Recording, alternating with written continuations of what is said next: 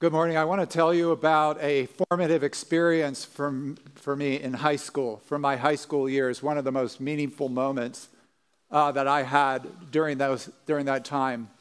By the time I had gotten to senior year, I had developed a certain cachet with the other students. I guess because I was in the play, I was one of those kids in the plays and stuff, people knew who I was. I had a certain status that I had gotten to. It's a brief moment in my life where I was actually popular. That was jeopardized by my becoming a Christian, and all of that sort of was like tipsy. But one of the things that happened because I did become a Christian was I got to know this other student named Karl Krasinski, and that was his name, really, Karl Krasinski. And he was very loyal to me, started, hanging around with me. We got to be good friends. It was great. But, Karl there's something strange about him, a little bit odd, because his family believed that high school was something you should just get through as quickly as possible. So they actually had him take extra classes. So Karl took these extra classes so that he actually got to a point where he actually moved forward a grade. So by the time I was in my senior year, Karl was actually almost ready to graduate. And so it looked like he was going to be able to graduate early, like a year early, because, that's just what they thought. Get this high school thing done, get on to college, let's move on. So that was significant because in my senior year, we had this assembly. And it was for seniors only. It was one of these times where you could go, get out of class, go to this assembly, but it was only for seniors. And I was there, and Karl was thinking, it looks like I'm going to be able to graduate. I should come too. It was ambiguous that he had nowhere to sit. He came over with me, which is why I witnessed this. So he was going to be sitting with me. And there was another student there named John Kalaki. Okay? No, I'm not kidding. This is high school. People in high school had these names. So John Kalaki came in, and I'll tell you, he's a big football player of a guy. I mean, he's like a Biff-type character. And he was ready to hit somebody. I think he woke up ready to punch somebody. It's just like the way he woke up. It was his mood. And he came in, and he had all this energy, this senior assembly. Things were kind of wild. And he came to a place he was going to sit down, and he turned around, and he sees Karl Krasinski.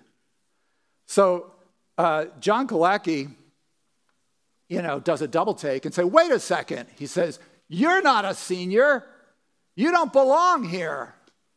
And Karl is like, he says, John Kalaki is kind of Polish stock, really hefty guy. And Karl's like, what? And he's like, you're an imposter. John Kalaki is getting really exercised here with Karl Krasinski. And he's like getting really agitated. He's like, you should get out of here. This is just for seniors. And Karl was, going to try to explain, like, actually, I could, maybe I should be. But, he was so flustered, he couldn't. And then John Kalaki got so exercised, he grabbed Karl Krasinski by the collar, and he pulled his fist back. His arm was in the air as he was going to punch him. Well, I want to welcome you to Ironworks Church this morning. We're so glad that you could be worshiping with us. We've been going through the book of Romans, and we're really happy you could come with us. We're trying to follow the Apostle Paul's argument that there are of these three themes of the just and the justifier to all who trust. And as we've been doing that, we've been going through the first section of Romans. Well, we're going to complete that section today. We're coming to the climax of the first part of the book, Romans chapter 4. We're going to be reading that today. And as we read that, which we're about to do, Josh is going to read it for us. I want you to pay attention to three words. We're going to read this passage from Romans 4. I want you to pay attention to three words because I want to really get into those words, really try to examine those words with you and define them in order to really understand and benefit what Paul is trying to tell us, the Apostle Paul. The three words are these: righteous, reckon, and faith. Okay, righteous, reckon, and faith. So pay attention as we hear this read and benefit from it greatly, I hope. Josh, would you read it for us? Please stand, if you would, as we hear the reading of God's word.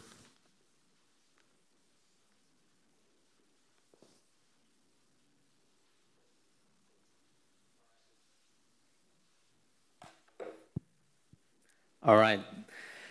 This is from two sections of Romans 4, starting at verse 13.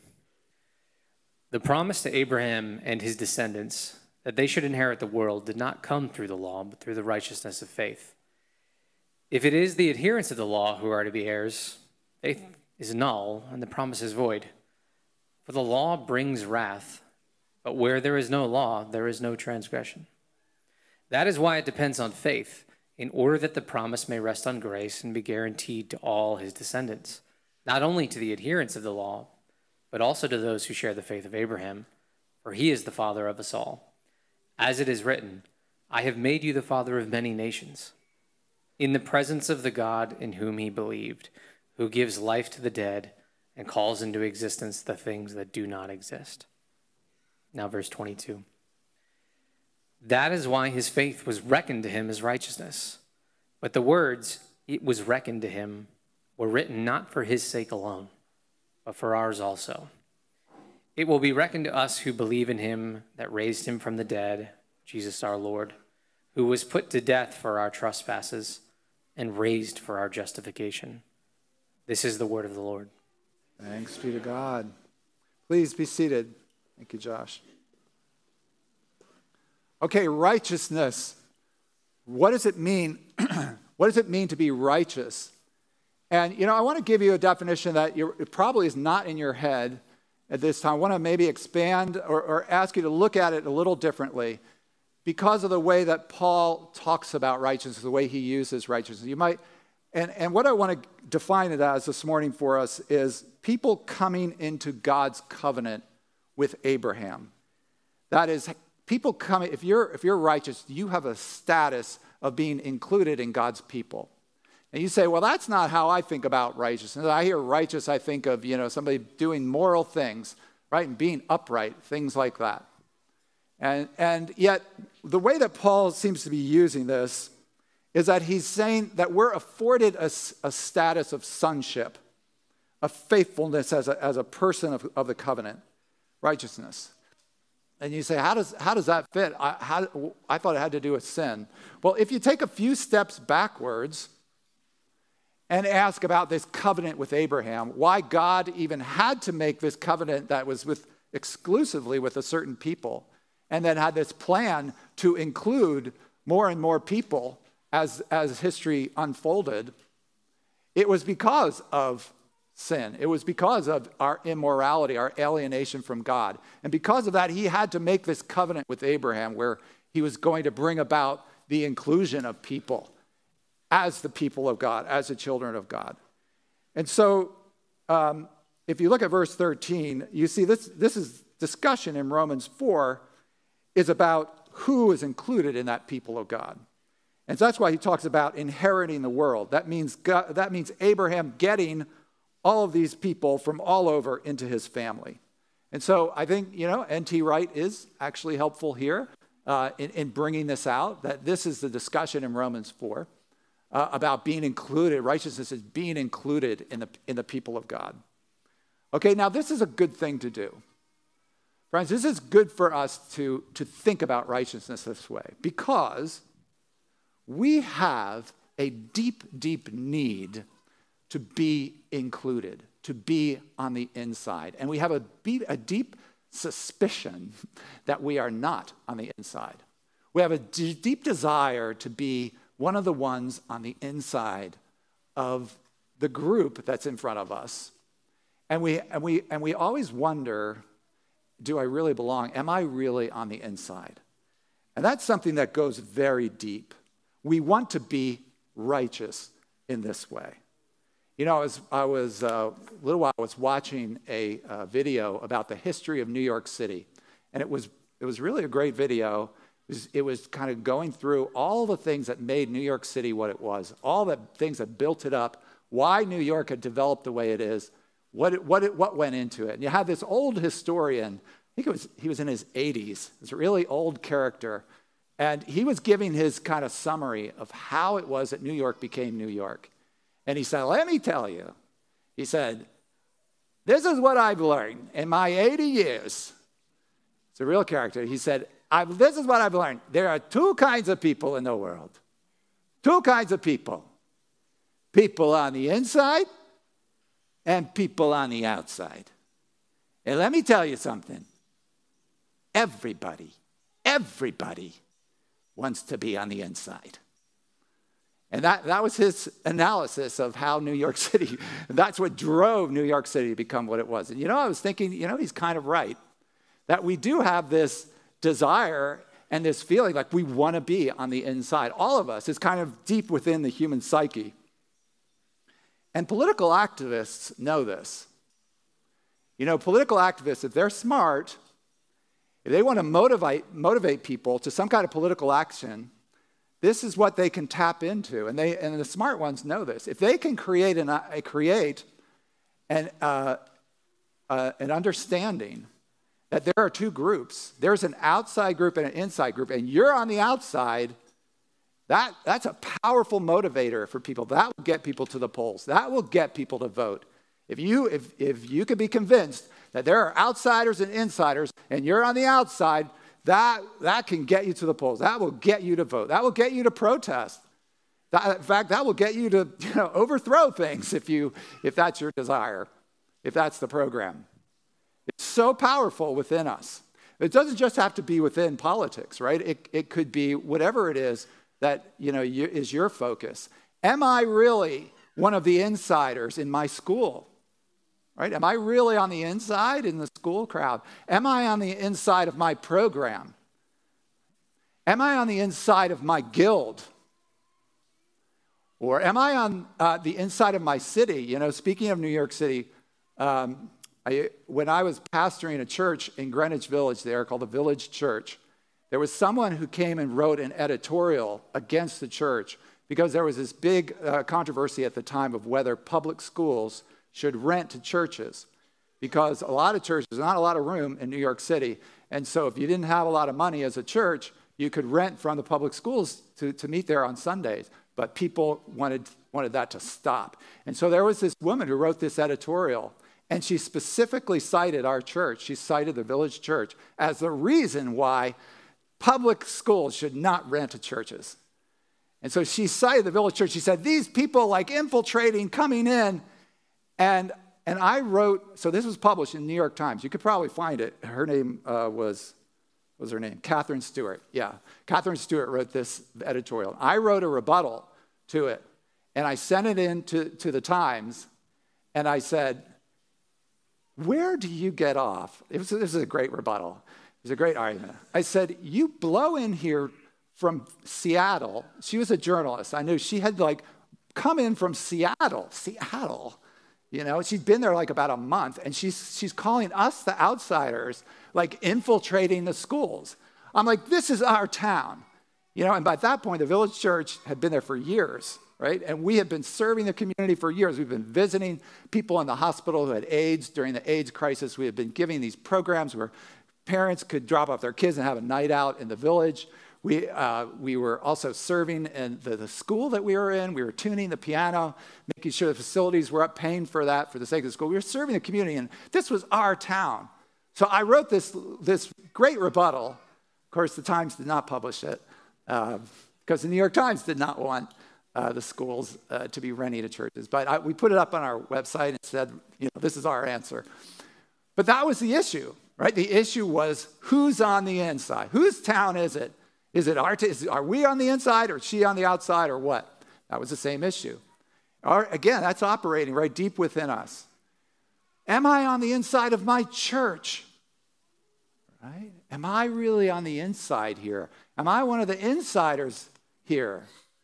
No doubt these feelings came up when we were forming our pastoral search committee, right? We were doing this search committee, and people were like, well, am I getting nominated for that? Am I one of the people who's really on the inside? Or after you were not, we had so many people nominated, right?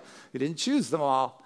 And I'm no doubt, some of you might have said, I'm wondering if I have time for this. But there might be some feelings of, am I on the inside here? Am I one of the insides? Why wasn't I nominated? Why was I nominated? Things like that, right? It's always operating inside of us. So, to think about righteousness that way is very meaningful, because righteousness means you are on the inside. Everybody craves being on the inside. We're never sure that we are. True for me, true for you as well, right? So that's righteousness, okay? First one. Second word, right? Reckoning. I love this word. In fact, the reason why we're reading from the RSV this morning is because it's an older translation, and it still uses that word reckon, right? It's a great old word. Might not hear it very much, except maybe in Westerns these days, right? Yeah, you have the cowboy saying, well, I'm going to go down to the corral and harness those horses, I reckon, right? It means you're considering something, While we've been having these, I've noticed that while we've been preaching on Romans, if you've noticed to the preachers, everybody who's spoken to you, they all seem to have a story of a certain passage in Romans that meant so much to them at a certain time, right? And there's always this thing like, oh, this was formative at this time in my life. Well, I have one of those moments as well. And it has to do with this word. It has to do with Romans 4. And I was up late one night, and I was studying this passage, and I came to understand what reckoning was, what reckoning really meant. And it was a focus because Paul uses it so much, especially in Romans 4. Like, we're focusing here on it in verses 22 through 25. You see it come up. But if you count the number of times in the whole chapter that he uses it, it's 11 times. 11 times Paul uses this verb, logizomai in Greek, reckon. So I was up and I began to realize what was being said here about this reckoning, right?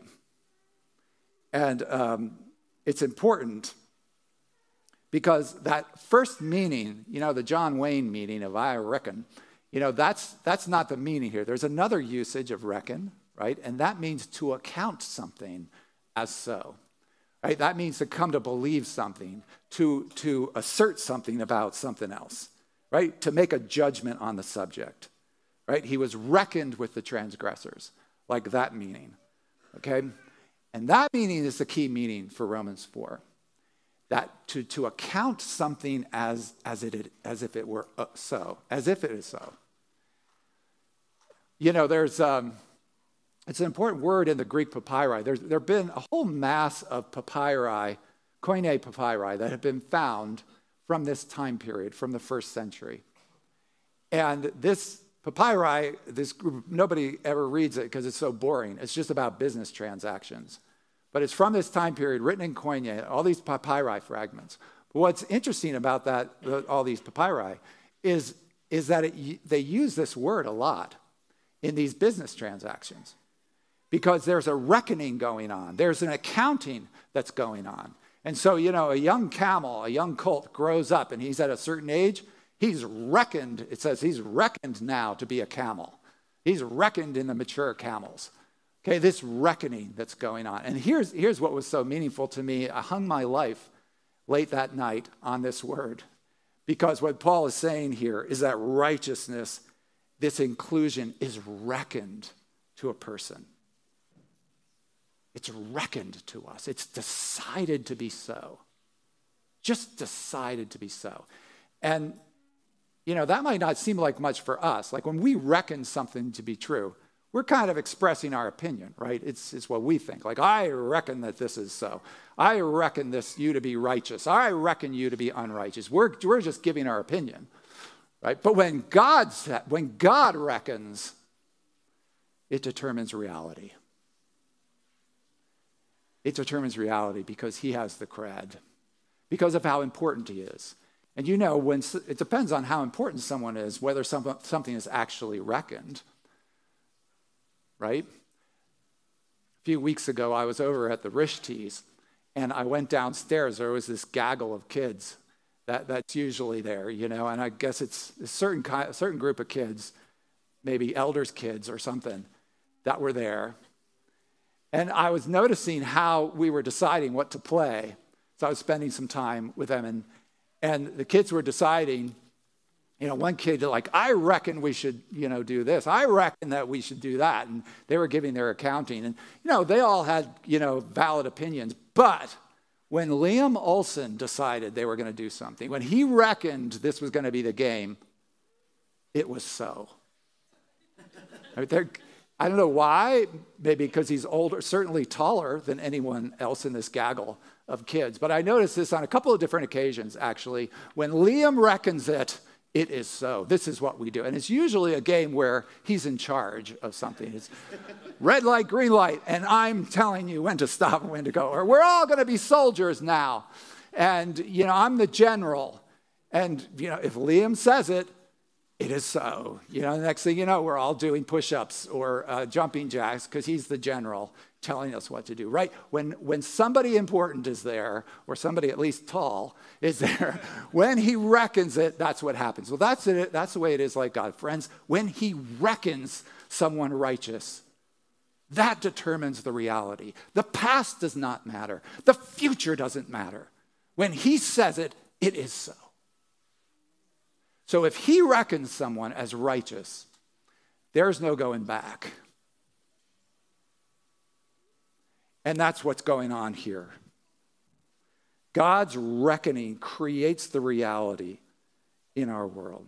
And what in this context, right, he's saying the promise to Abraham, I'm going to make him the beginning of the Jewish people, and I'm going to include in him, and then all of his children from the world. Bring them in. And so I focus on verse 17, because that's the key word. He calls things that do not exist, and they exist. Old translation says he calls things that are not as though they were, and they are. So that is what's going on here. And you say, what exactly is he talking about? Calling something which doesn't exist then into exist. Well, there's a lot of images that come up for us, right? When God, in the beginning of creation, he reckons there to be light. There's light, right? Just because he reckoned it. When God reckons the waters are going to part and the earth to appear, then it happens. It is. The reality conforms to God's reckoning, right? And he also says here, you know, bringing life from the dead. You see that in verse 17? Who gives life from the dead? So when Jesus was dead, he was dead. He was just dead. But God reckoned him to be alive and called him forth so he rose from the dead. He reckoned there to be life. That's what kind of activity we're talking about here. The determining of reality by God's reckoning. So friends, if you are in Christ and God has reckoned you to be righteous, that means you're included. You no longer need to be craving that on the inside, craving to be the insider. You no longer have to be in doubt about it and worried about it and letting that drive your behavior. You know, so much of our behavior is like, we got to make sure people know we're on the inside. That doesn't have to drive you. You don't have to write angry letters to the New York Times about it because you know it, because it's already so. So in Jesus Christ, you do not have to spend your lifetime proving yourself, justifying yourself, demanding that people regard you as in. So that historian, as I thought about it, he was half right. You know, about the people who are inside, people who are outside, half right. There are two groups of people in the world. There's a group of people who are struggling to be on the inside and never sure that they are, always struggling, always striving to be on the inside and never sure that they are. And there are people who have stopped struggling. That's the two kinds of people in the world. And the second kind of stop struggling because they've been reckoned there. That's the second word. Third word, right? It's righteous, reckon, and now faith. Very important in this passage. How does this reckoning happen? When does this reckoning happen? When there is faith. When there's this faith. Now, I want to try to adjust our understanding of faith this morning, because I think a lot of times we have this definition in our head of what it is to believe. You say, well, what is it to have faith in Christ? What does it mean to believe in someone? And for a lot of us, we're thinking in our head, well, it means you intellectually assent to something. You say a prayer, maybe do it through motions, and then you're in. That's done. That's not really the way Paul uses faith, the way faith is used in this context, the way that faith was understood in the ancient world. You know what faith is? Faith is transferring your loyalty. Faith is transferring your loyalty from something, anything really, to Jesus Christ. To believe in Jesus Christ, not just to have an intellectual assent about certain things about him, but to transfer your loyalty from anything, everything else, to Christ. That's what it is to believe in him, to have that transfer of loyalty, to associate yourself with him. That's what faith meant in the ancient world. And that's important, friends. It's important for us to kind of get that, incorporate that into our understanding. It's important, for example, because we're about to celebrate Easter, right? In a few weeks, we're going to be celebrating Easter in a postmodern context. And that's significant to do it in a postmodern context.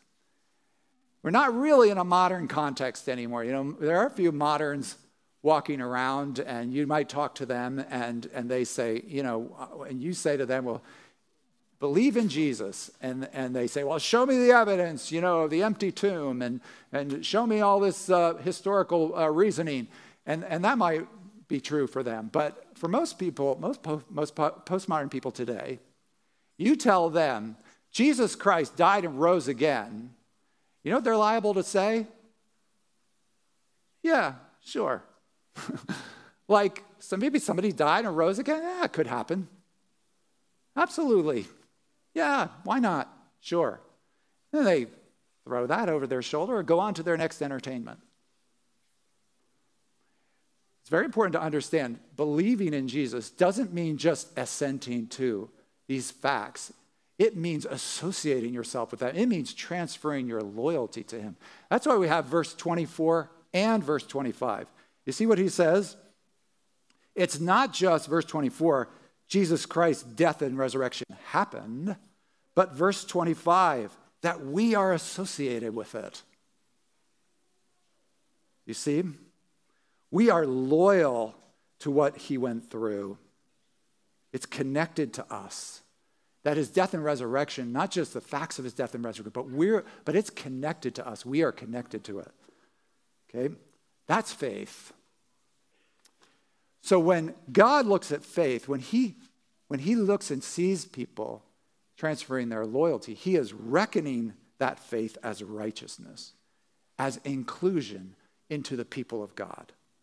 It's in the grammar of the kingdom, he's calculating faith as righteousness.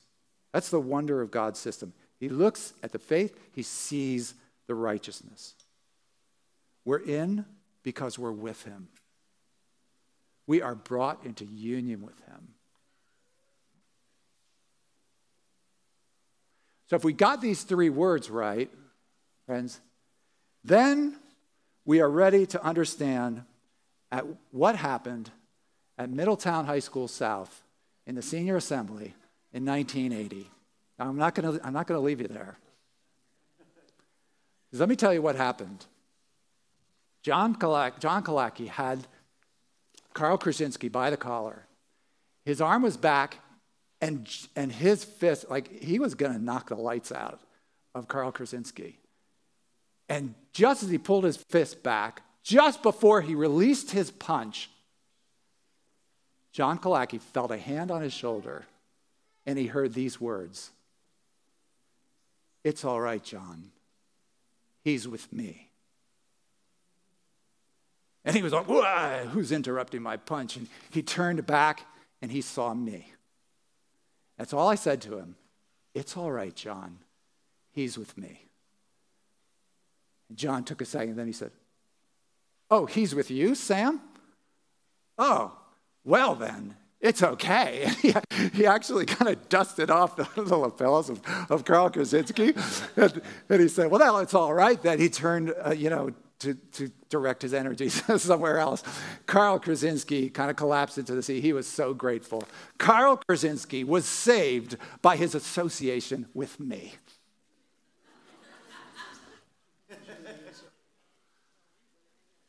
Thank you, Liam. That was the moment. This is my moment of glory. I'll tell you, this is why it was one of the most important moments in my life as a high schooler, because I was the object lesson. From the moment that Carl Krasinski, from that moment on, he was included in the assembly. Like, he had no problem being there because he was associated with me. And that was one of the great moments of my life. I had shown myself the meaning of the gospel. Right? Just as Carl Krasinski associated himself with me, and so he was reckoned with the seniors. God reckons me to be included, to be on the inside, because of my association, my transferring my loyalty to Jesus Christ. And that is what's true of us. Friends, if you are in Christ, you are in that same position. I cashed in that day, and so it ended up being a picture for me, most important for me, of our salvation. So listen, if you're here this morning and you don't know what you believe, you're not sure about these things, you've been thinking about them, you don't know what you believe, but you do know one thing for sure, and that is you're on the outside. This is how you come in. This is how you stop striving and demanding that people see you as the inside. This is how it happens, by transferring your loyalty to the one who was reckoned to be a transgressor for you. Transferring your loyalty. If you can do that, God is reckoning you into the family of Abraham with all the benefits thereof. So we're turning to the table now.